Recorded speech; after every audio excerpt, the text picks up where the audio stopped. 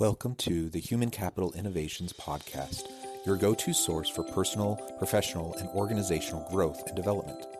We hope you tune in often for all things people management, organizational development and change, organizational leadership, and social impact related.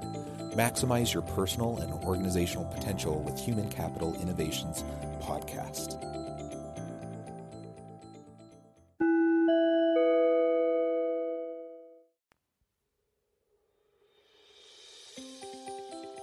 Welcome to the Human Capital Innovations Podcast. In this HCI podcast episode, I talk with Theresa Sigillito Hollema about creating successful virtual teams across cultures.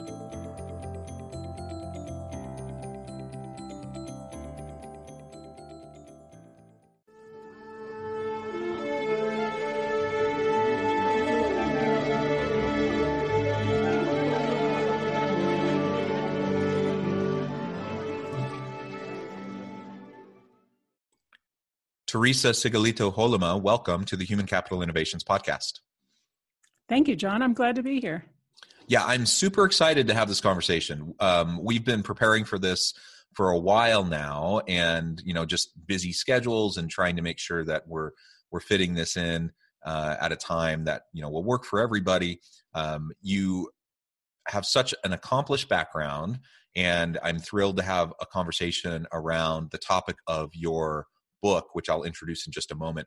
But today we're going to be focusing our conversation on creating successful virtual teams across cultures. And as we get started, I just want to share Theresa's bio with everybody.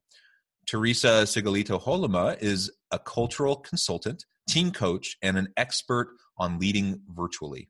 Recently, she has added author to her description as she has written the book Virtual Teams Across Cultures, Create Successful Teams Around the World. She has traveled the globe working with clients and now works with them virtually.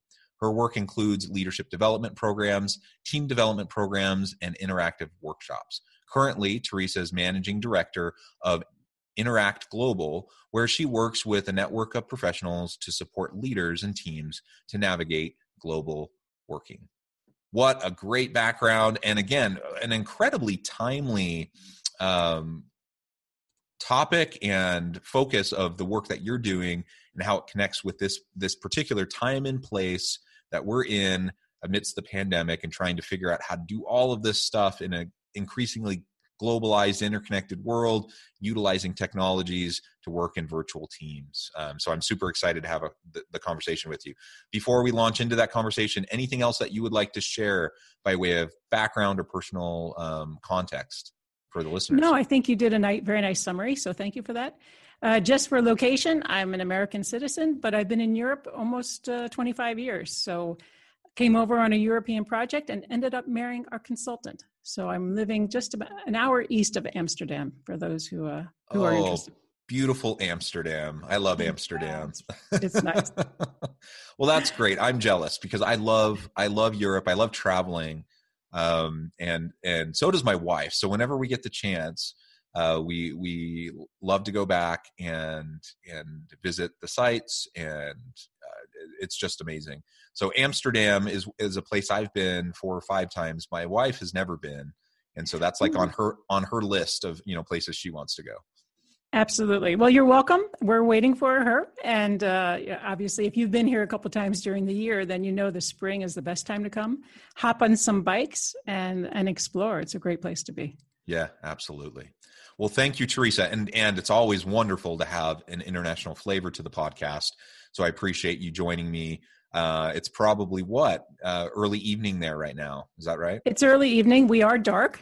So it gets dark here very early, but that's okay. We have lights and candles, and it's always nice to speak to everybody. And it's your morning. So it's we're doing virtually. And that's the beauty of, that's right. We're working doing it virtually. Globally. It works. And you know what? That's a good segue into our discussion. And I know that's what your book is all about. So we'll get into that in just a moment. But again, kind of laying out the context for this, it's amazing to me, as a consultant, and I do a lot of work internationally, both on the practitioner professional side, but also on the academic side. I'm also a professor. And so I've been working in collaborative teams internationally for years and years. And I've done some of that virtually, but also traveled to have those interactions. And it took the pandemic for me to like kind of open the lens of my mind towards like what these collaborations can actually look like now that everyone's just getting used to doing everything virtually all the time. Before, we always tried to make sure that we had at least, some face-to-face interactions and travel involved. And now I'm actually collaborating way more internationally than I did before, just because everyone is so willing to just hop on a call and all of a sudden, boom, you're making progress on a project or whatever. It's a whole new world. I love what you just said. So prior to COVID, we were working virtually and we were working across cultures for sure. We've been doing this for years, and the technology has allowed more and more people to do it. So my book, I was already working on my book before COVID, way before COVID, by the way. And we have research on it and people like yourself were doing it. So, but now it's exploded. And I think also what's happening is that people it's more the work from home that has changed. So we've been working, sitting in the Netherlands, working with China, working with the US, and we've been going to the office. But now we're working with China and the US, and we're working from our own homes. And that gives a whole different flavor for so many reasons, which we can get into. But I think what's also interesting then is not just what's happened in the past and what's happening now, but what's going to happen in the future. Because this ability to be productive, to build trust, to lead, to get things done, to care for each other from a distance is going to stay with us. Nobody in my field of exploring what it means to work virtually would ever recommend this situation. Never. Because we do need the human contact. We do need to see each other. There is value in that. So being 100% without seeing each other is not a solution. But neither is going 100% back to the office. So there's something, I think it's an interesting conversation to see what does it mean for us as we go forward and explore this together. Yeah, absolutely. And I completely agree with you. I think we'll end up having some sort of a hybrid, blended approach moving forward once things, with the pandemic kind of get more under control and lockdowns are lifted and people are traveling again, or at least have the opportunity to travel again.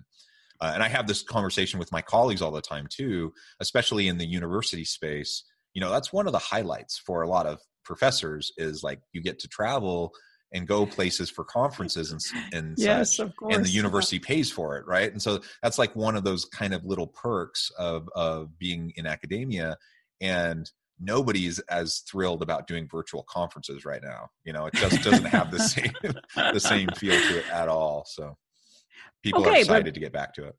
Yeah, okay, but there's something in between. I mean, there's something, now we can start thinking of different options. And let's face it, this also has an impact when everyone's flying on the climate. So there's a lot more, we have a lot more options, and we can use better decision criteria for when we decide to meet and when we choose to do things virtually. Yeah, absolutely. So tell us a little bit about why you decided to even write the book. As you mentioned, you've been working on it for a long time, pre-COVID. It just happened. Yes. Like it lined up perfectly, right? with this time, it's so relevant. But when did you get started? Why did you get started? Why did you see it as important and necessary for people to better understand how to leverage virtual work, virtual teams, and doing it in a cross-cultural environment? Sure. So just to go back to my background for a moment. So I have a business background and I came to Europe and I started working on European projects, acquisitions in Central and Eastern Europe. What I found so interesting was the cultural element, that sometimes it could be a source of frustration, right? Miscommunication, everybody blaming each other. But sometimes it was also a source of innovation and actually fun and creativity and enjoyment. And so 15 years ago, I became a cultural consultant. But then I realized when you're working with a team, you can only go so deep when you're talking about culture. So about 10 years ago, I studied to be a team coach. Then about 7 years ago, my clients were coming to me saying, we're working across cultures, we're working in teams, but we're also working virtually. Can you help us understand that? And so I brought those three together, and that was the work that I've been doing for quite a few years, and also what it means for leadership and organizations when we work globally and virtually. What I realized when I looked at the book market was that there were many books on working across cultures and many books on working remotely, but nothing or very few that brought them together. And since that's my sweet spot, I decided to write a book because I wanted to contribute to the conversation. Now, since you're coming from university, I also am very interested in that because the way I decided to approach the book was I have three sources. The first one was my experience with my clients, but the second one was academia, because I think academia has so many rich and robust research and models and ideas and theories that we can learn, but that aren't really brought to the business community enough. And I love that. Science practice link. So I read papers on organizational development, technology, leadership, the whole thing. And I really enjoy that. And I translated it into practical solutions in my book. And then the third source were interviews with leaders and teams who work virtually and who do it well. So bringing those three things together is the content of my book. Well, that's excellent. And it's always, both from a practical side of just like you found the niche, right, to both professionally as well as in the book market to bring, a new product to market that's going to be beneficial to people. I think that's wonderful. So good job. May I just say timing was, I can never plan this well. So. Well, and that's how it often ends up working out, right? Mm-hmm. Like we all do all these things. And I found that to be the case in my career. Like I have, we're all spinning a bunch of plates on our fingers, right? And we're keeping all these different balls in the air, and some of them seem to stick and some of them don't. And as far as I can tell, there's often no particular rhyme or reason to it other than whatever just happens to be, what fits with the particular time and space. And sometimes things just fit better than others, and it doesn't necessarily have anything to do with like the quality of the work or the, the overall value. So that's also actually, one of the points that I've tried to make when I'm working with colleagues internationally is like, just because like we're working on something and it doesn't seem to be gaining a lot of momentum, right? That happens. That happens in organizations when they're trying to innovate and bring new products to market. It happens with academics working on research projects. It happens all over the place, right? And so I try to just remind them like, hey, just because, this thing that we were working on last year or 5 years ago didn't seem to really resonate as much as we thought it would, that doesn't mean that it's not something we can't revisit and see how it takes now or doesn't take. And some of the biggest successes I've had professionally actually have been things that have incubated over a really long period of time, things that I even started years ago, a decade or more ago, and then revisited, updated, and realized that, hey, now it didn't fit then. Now is the time. And it's taken off. So I think that's just a general good reminder to everyone as we're navigating, the complexities of our careers.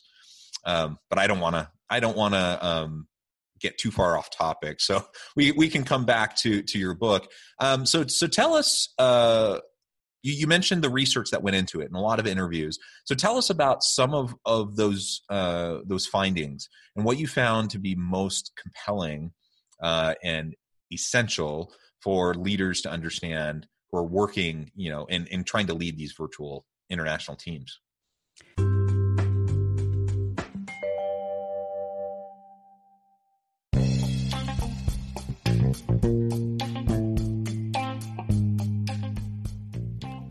I'm excited to announce the publication of my new book from HCI Press, The Alchemy of Truly Remarkable Leadership: Ordinary, Everyday Actions that Produce Extraordinary Results. Consider how the nature of work has shifted over the past 50 years. With increased globalization, rapid technological advancement, and the shift in economic composition, the average job of today looks very different than the average job of 50 years ago. What will the jobs and organizations of tomorrow look like? Moreover, what does this all mean for organizational leaders? What are the core competencies and capabilities of organizations and their leadership that are prepared for continued disruption and geopolitical and socioeconomic shifts? Regardless of what the future holds, increasingly, leaders need to be socially minded, data-driven, decisive, champions of talent, and disruptors of the traditional notions of leadership, teams, organizations, and work. The Alchemy of Truly Remarkable Leadership will help you to explore your own leadership competencies and capabilities and consider ways to apply and implement them into your workplace and personal life.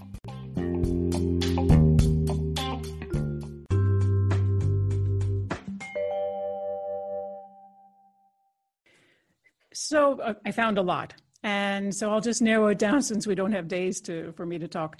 But first off, culture does play a role. So, which is a little bit counterintuitive. Even my neighbors said to me, how can you sell books? We're all working from home. But in fact, even though I'm sitting in my own home, I'm still working with people from who are sitting in other countries, and they have a view on how to work together, how to collaborate, how to communicate, etc. So culture still shows up when we're working virtually.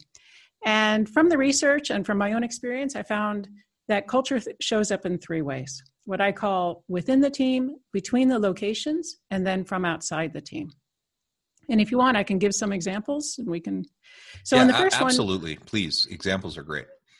So for instance, within the team. So that is the culture that we've been talking about for years, that we make decisions differently, that we communicate differently, even something like a virtual meeting. So somebody from the US would say, well, we're here to make a decision, communicate, make a decision, bring the right people to the meeting, and we're on our way. Someone from Japan would say, well, okay, we're having a virtual meeting and it's for discussion or it's for confirmation. And someone from Sweden will say something in the middle. Okay, we're having a virtual meeting and we'll have a conversation. And then we have to schedule another one so that we can build consensus and make sure everybody has given their opinion.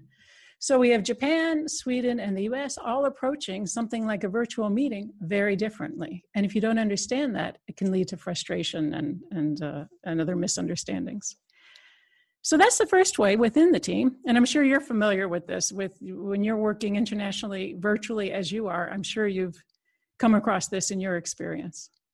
Well, and it's absolutely, and it's really interesting to hear you articulate it that way, because I think that really resonated with me in the experiences that I have had.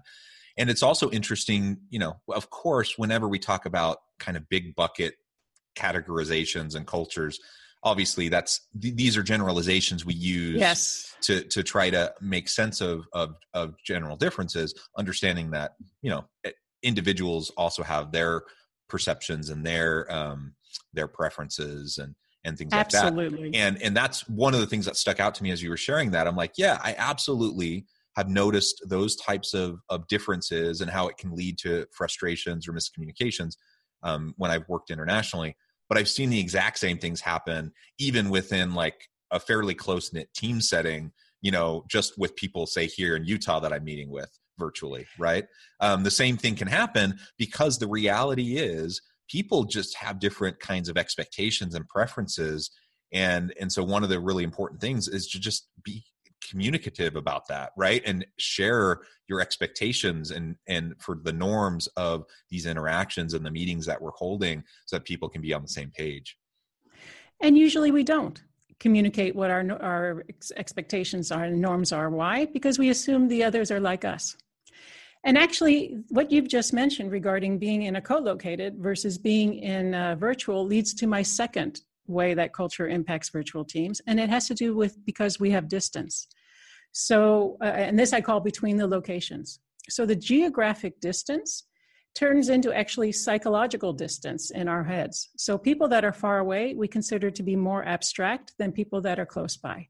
So my colleagues that are close, like you mentioned, Joe was funny this morning, Sue did a great presentation, and my colleagues over there, Spanish. So we often use abstract terms to describe things that are far away. And often if that can turn, and on a mild level, we're just sort of not collaborating well, but on a more dangerous level, it can turn into an us versus them, where we don't share information and we use cultural stereotypes to describe the other. And that happens in a virtual team. That wouldn't happen in a co-located team because that distance has an impact on us psychologically. And then the third way is what I call outside the team. So even though the team may form and have norms and ways of working and agreements, each person is in a different country. And those cultures can influence the team in ways that are unexpected. And in my book, I give a couple examples and a couple stories. But if we don't understand that, if we don't understand beyond just our team, then as a leader and as a team, then we can put people in tense situations, which we obviously don't want to. So culture impacts virtual teams, and we really need to understand why. Yeah, and that understanding that why, I think, is important, because it's not. I think we tend as human beings to jump to conclusions. So when someone's doing something differently than the way we do it, we assume, like you said earlier, like everyone else is going to do it like us. And so when they don't do it like us, or they have a different preference, then we start to otherize them, and we start to project like motives onto people, right? And so then all of a sudden we start to label them as lazy, or we start to label them as incompetent, or even, we can say, oh, these, they don't have integrity, they're unethical, or whatever, like all these different labels. And it's possible that those things might be true, but it's probably more probable that there's just some sort of cross-cultural miscommunications occurring, misunderstandings. And we really have to challenge ourselves to recognize those types of assumptions that we're making about people, and the types of intentions that we're projecting onto people, so that we don't make tense situations worse. And in my experience, that happens actually quite a bit. Well, this is why no matter a red thread throughout my book is people need to develop cultural competence, the ability to work with others, the ability to understand cultures, but also more importantly, even to understand how they have been influenced by culture, and to be able to listen and create the space where people can share and understand each other and be curious. I mean, there's so many qualities of people who work well globally and with people from other cultures. And you're right, it doesn't come from reaction. It comes from reflection, learning, curiosity, listening, and all these beautiful skills that we can go through the list. Excellent. So all of these interviews, all of these research findings, what do you see as those most compelling, pressing issues and questions that leaders have on their minds right now in relation to these cross-cultural virtual teams and how to do it effectively? Well, I think we hit upon that a little bit in the beginning, which is, what is the future going to be looking like? And it's interesting, I think, because it used to be that people were in the office. So my team, I would have 3 people in China, 2 people in Sweden, or 5 in England. Now I have them all sitting at home.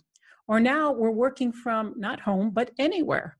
So perhaps they're traveling to a place or a hotel where they feel comfortable because they want to be in the sun and not in the cold of England.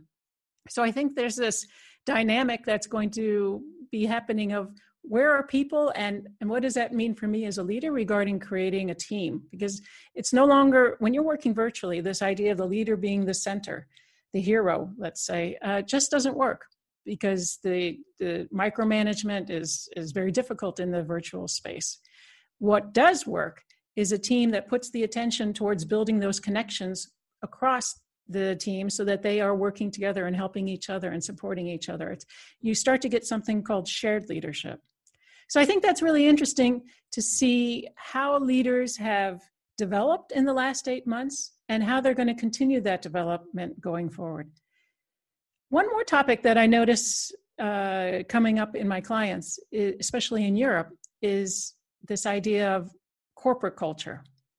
So we rushed, in March and a couple months, we rushed to learn to work virtually. Okay, everybody's at home, everybody's safe. And then we sort of had the summer, and now this is going much longer than expected. How do I nourish that culture while people are at home? It used to be the building that helped us to feel belonging and connected. And people would learn what the cultural norms are in the office, but now they're sitting at home and they don't have those cues and those signals. And so what does that mean for the organization as we nourish the culture, but also beyond as well? Yeah, I think that organizational cultural piece is a really, really important one. And yeah, leaders are really grappling with that. I mean, it's always been a challenge. It's always been hard, especially when you have international teams, cross-cultural teams. Like what level of consistency in terms of those norms and expectations and how you communicate company mission and vision and strategy. How you do that with a cross-national organization with international teams, it has always been hard. But now trying to do it when people aren't even ever together, that's at a whole new level. And so it is also raising the question, like, how essential is it? Is it as essential as people kind of thought it was before? Is it okay, that people, feel committed to their jobs and to their teams, but that they don't, is it okay for them to not have such a firm grasp on this kind of company-wide culture?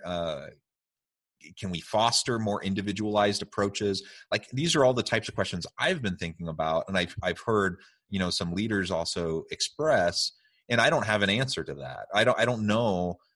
As we come out of the pandemic, I don't know if things are going to shift more back to the way they were. The pendulum swung so far at this point.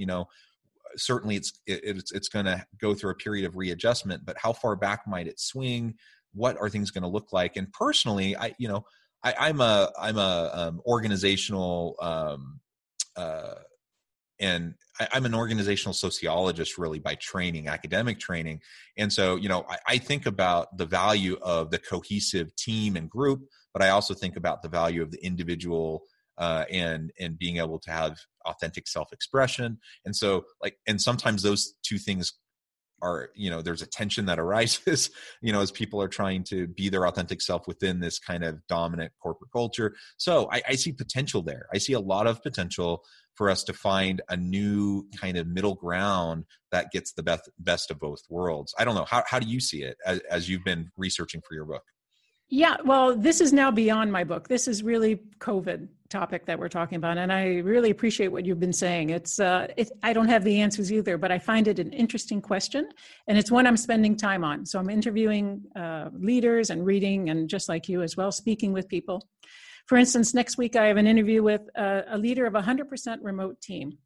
Now, for them, things didn't really change that much regarding how they work together because they've been working like this forever. So the question is, how do you maintain that culture? Or like you're saying, do we even need to? And it's an interesting question. They do talk about values, but how much is it explicit or implicit? I think this is also an interesting, how much do we, when you're in the office, it's implicit, right? The building defines our culture. We see, but do we need to be more explicit? But like you're saying, is it really necessary? How much do I have to have a mouse pad that says the company's name, just as a daily reminder or not? I think this is an interesting question, and I'm curious to explore it as we go forward. Yeah, excellent. Well, Theresa, it has been a real pleasure talking with you. I know we could go on and on and on, and yes. We've really only scratched the surface, but that's why you have a book, right? So so I encourage listeners, to check out Theresa, check out the book.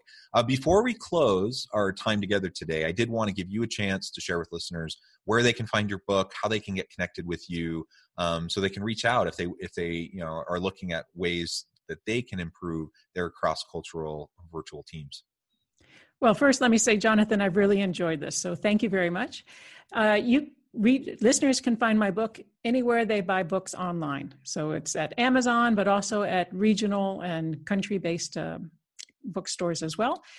I really like to link with people on LinkedIn, so please reach out. I would be very happy to. Also, if you do buy my book, I'm open for a conversation. I'm very curious your point of view, given what I've written. So please reach out and let's see where we can go from here. Yeah, I do have a website and a newsletter. So if you go to my website, interact-global.net, you can sign up for my newsletter. And in the newsletter, I share a couple articles from myself, but I also share articles from others, podcasts from others, because I want to help people keep informed about what's happening. We're figuring this out together. And I'm very curious what other people are finding as well. Excellent. I hope that listeners will reach out, get connected, check out the website, check out the book. Such a timely and important topic. We all want to do right by our people. We want them to feel supported. We want them to feel safe. We want them to feel like they have the ability to do their best work.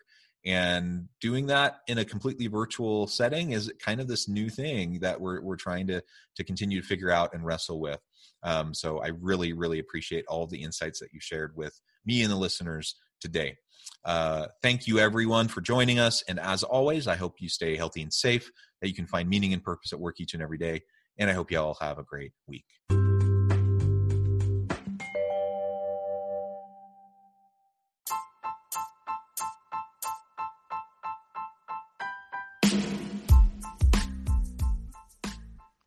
We are excited about the launch of HCI's new magazine, Human Capital Leadership.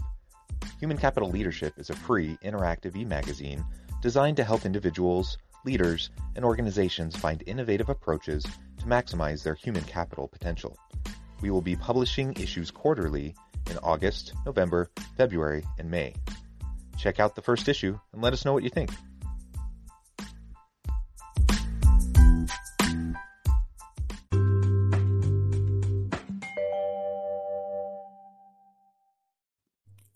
Thanks again for joining us for this episode of the Human Capital Innovations Podcast. I hope you stay healthy and safe and that you have a great week.